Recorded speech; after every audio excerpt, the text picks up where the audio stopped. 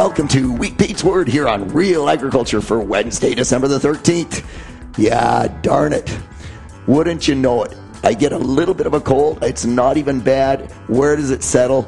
In my voice box. The one thing I use the most. It's okay. My voice really doesn't hurt. I'm not bad, but the sound will be off for this particular episode of Wheat Pete's Word. I do apologize for that. It won't maybe be quite as long as normal either. Okay, let's go. Yeah, so first, streamers off Lake Huron. Man, oh man, can they whack you. 8 inches of snow for some people. Still field work to get done. It's a challenge. You just, I think, rather than compact the daylights out of things, it looks like it's an open winter so far. Slow down, hold off. Let's see if we can't get a little bit of frost to do that work, because I think at some point, surely at some point, we're going to get there. Next, a grower calling in and saying, okay, Peter, so this is really interesting. A couple of weeks ago, you talked about 31 loaves of bread for a family of 6 back in the Victorian era. Well, how many acres of wheat would that take? Or like, how does that relate to today's production? So the very best I can do is I went to the USDA website, and they have records on wheat production starting back in 1867. So this is across all of the U.S. Back in 1867, the average wheat yield was around 11 bushels per acre. It ranged, 11, 12, occasionally 15, but that was sort of the range. Today, now remember, this is all of the U.S. Today, they average about 50 bushels per acre. So that is 5 times the yield that we got back in that era. So huge increases. Most of that, of course, happening since 1960 when we got the Green Revolution. By the way, you go back to 1949, in Ontario, my dad, who was a real farmer, he was a Rob Templeman type, my great friend Rob Templeman. It's always about the gut feel. I'm a scientist, and I apply the science to agriculture, and I hope I do that reasonably well, but I don't have that gut feel that some farmers do, like my great friend Rob. He can just look at the soil, pick it up, and know whether it's ready or not. My dad was one of those guys.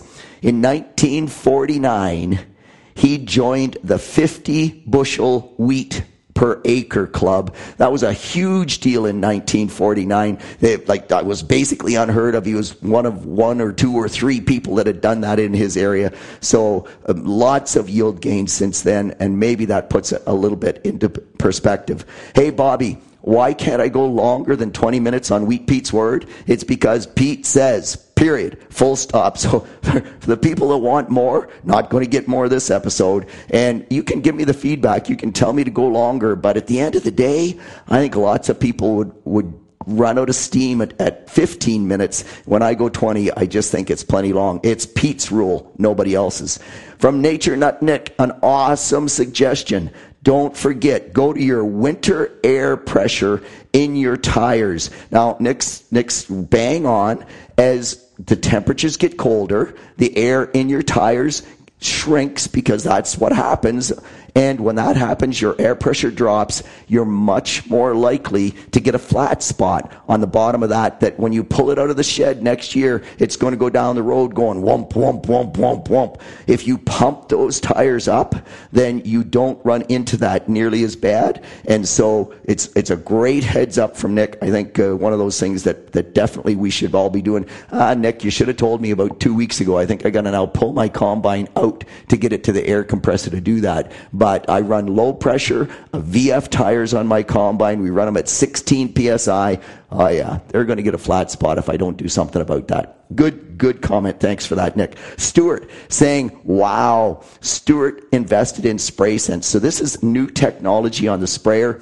It monitors every nozzle on the sprayer. Stuart's had some issues kind of getting it going. It's new technology, but now that he has it basically working, he says he wishes he had it 50 years ago. It's just a great system. So there's just, one example of new technology that can really help make sure we're doing the right job. And, when you think about that, you sometimes wonder why you don't get perfect weed control. Well, if that nozzle over top of that weed had a little bit of blockage, it was still spraying, but it was maybe only at 75% the rate. That can promote resistance. It also can lead to weed escapes, no doubt about that. Hey, Ken sending me a really cool picture by text, putting big singles on his combine versus duals. And he called me up. We had a great discussion about soil health. Ken is just awesome from that perspective. He's always tried to improve his soil. He sent me a picture. They took off some soybeans, and within 5 days, the earthworms had pulled all of that residue over top of their middens. So instead of a mat of soybean residue, he had just a whole bunch of piles of residue over top those earthworm middens.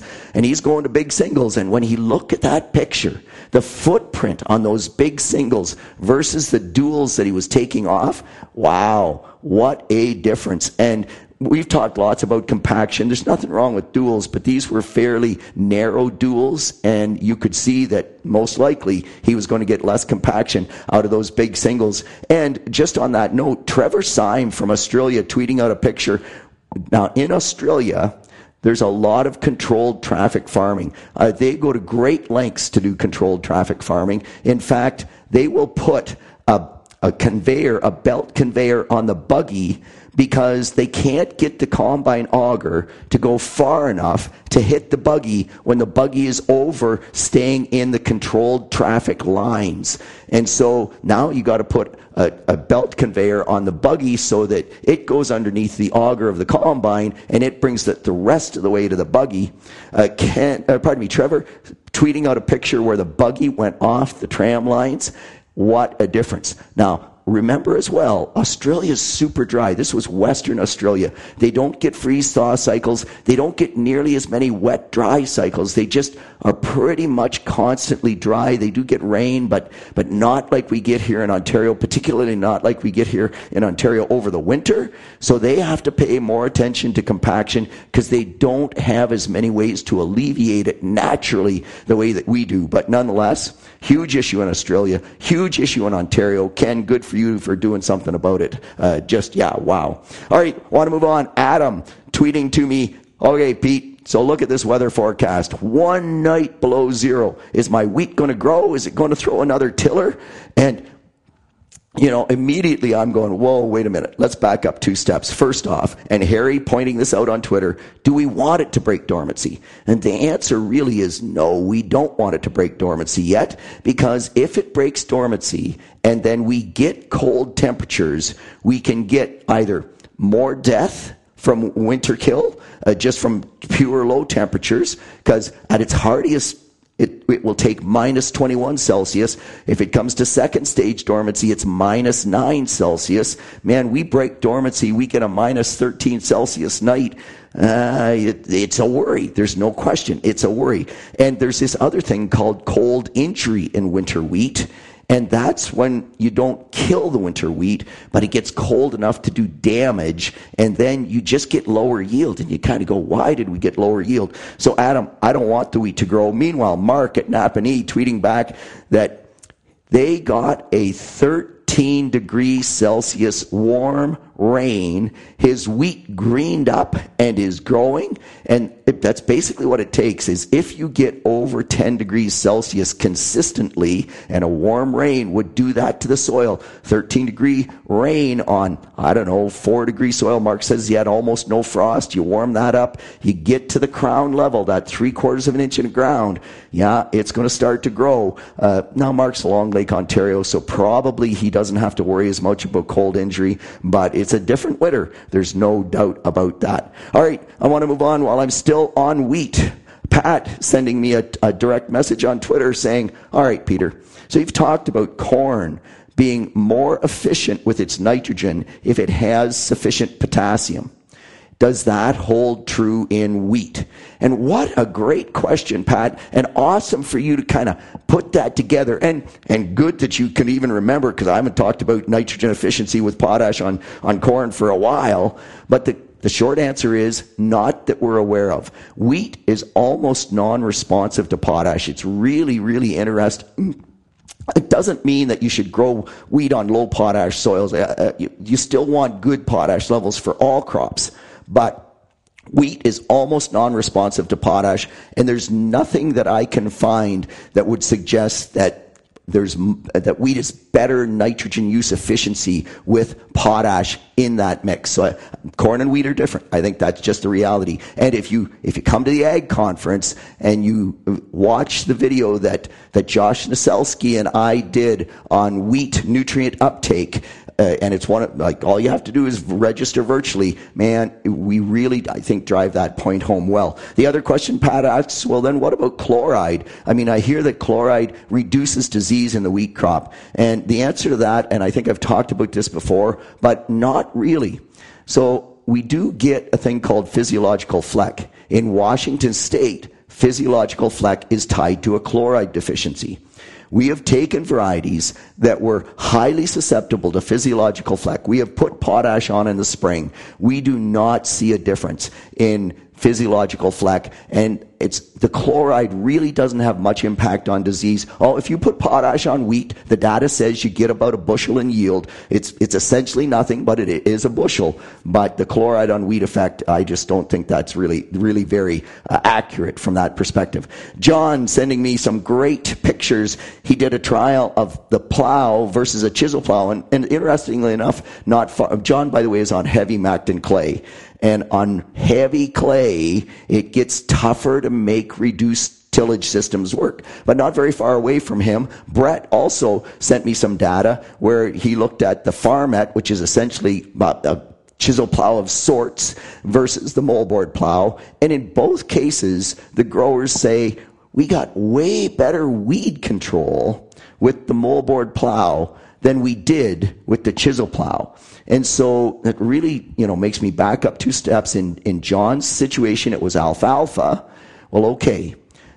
A moldboard plow is about 99% control on alfalfa. A chisel plow, you got to run it shallow, and you have to have sweeps that cover the ground entirely so that you slice through the alfalfa crown and you lift it and shatter it. You want to run those sweeps around 3 to 4 inches deep in the soil. John's saying that when they did it, the ground was super dry, and that Macton clay is tough stuff, man. So the plow actually was tripping sometimes because it was that tough. The chisel plow was having trouble holding in the ground, and you weren't getting that complete shear.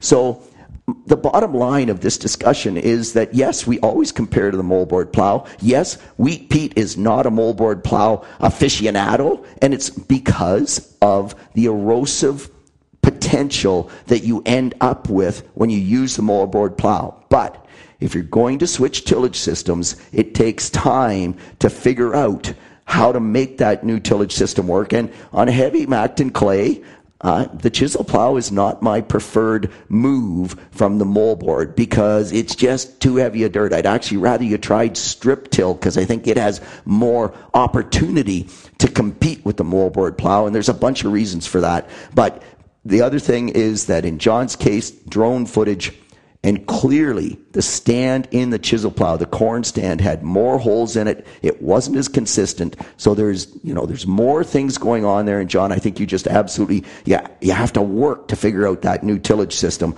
Rare that when you move to something new, it works the first time out. Couple more things I'll try to get through before my voice absolutely wipes out. So a lot of buzz about a paper from Dr. Kelsey Grisham, and she's now with North Dakota State University, but her PhD thesis looked at how much nitrogen came out of the soil versus how much nitrogen came from fertilizer. And in her study, 80% of the nitrogen in a corn crop, or 79%, they rounded to 80%, I think, but it's close enough, came from the soil, and only 20% or 21% from the fertilizer. And that's got a lot of people questioning the amount of fertilizer we actually put on. And Dr. Emerson Nafziger did a great paper or article kind of going through that thought process.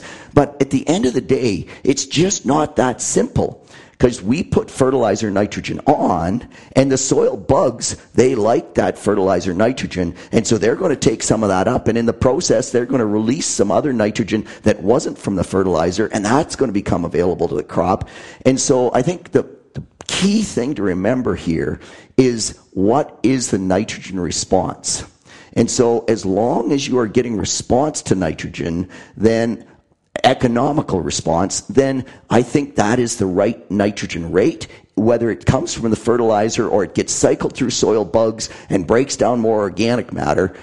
The one real note out of all of this, well, actually there's 2 or 3 real notes, but the one main note is if you are over fertilizing for nitrogen, then that's a bad thing. And Carl sent me a tweet. On 140 pounds of nitrogen, he got 246 bushels per acre of corn. So 140 pounds of applied nitrogen, 246 bushels of corn. That's awesome nitrogen use efficiency. It's below 0.6 pounds of nitrogen per bushel of corn that you actually get. So you go like, wow. If we could all do that, the typical thing, the corn calculator here in Ontario uses 0.8 pounds of nitrogen per bushel over the base rate that gets calculated. So it's complex, and you just can't get too caught up in where does it come from that perspective. But there are a couple of really cool things out of that paper by Kelsey Grisham, and one is that banded fertilizer always gets better nitrogen use efficiency than broadcast fertilizer. And it also showed that nitrate nitrogen gets into the plant more readily than either ammonium or than urea nitrogen. And that's really interesting because when we start looking at side dress applications, should we actually stabilize those side dress nitrogen applications or not? And if it's put in the ground and covered, based on that study, you would actually say you're better off not to stabilize that nitrogen. 28% injected in the soil or knifed into the soil, as long as you close the slot, man, that you want that fertilizer to convert to nitrogen, that's for sure. Okay, cool. One last really interesting note, and I should have put this at the front, but John tweeting out, and again, John's from Australia, and this just shows you how different production systems can be around the world. Mouse damage. Now, how often do we think about mouse damage? That would be about never. But remember, mice can be a real plague in Australia. We've seen pictures where they had an outbreak, and oh my gosh, the number of mice that they can get is horrendous. But he grew canola after a failed, I think it was lentil crop. And the failed lentil crop, they left a lot of lentils in the field. Guess what? The mice feed on the lentils, they multiply, they then grew canola, they baited the mice twice. So they actually bait when they seed to try to reduce the mouse population. Baited twice, still had a 10% loss in his canola stand. You could see in the aerial shot where there were big patches where there was no canola at all. The mice just wiped it out. And, he was basically saying, wow, what do you do? And it's a bit like slugs here in Ontario or in the Great Lakes Basin. Man, if you have a lot of green material there to feed the slugs in the fall, then the chances are the slug population builds up. If you're growing corn, it doesn't matter. If you're growing soybeans and you get a high slug population, or if you're growing canola, spring canola, you get a high slug population, boy, that can wipe you out just like the mice can. So really interesting from that perspective. Hey, look at that. I've actually gone 18 minutes. Oh my gosh. That's it. That's all with a done-in voice. This is Wheat Beat with the Word for Wednesday, the 13th of December. Hey, send me some messages, right? Give me some more questions to think about. We're getting into December. It's a little bit slower time of the year. I'd love some feedback. Meanwhile, I will be back next week, hopefully, with a better voice. Talk to you then.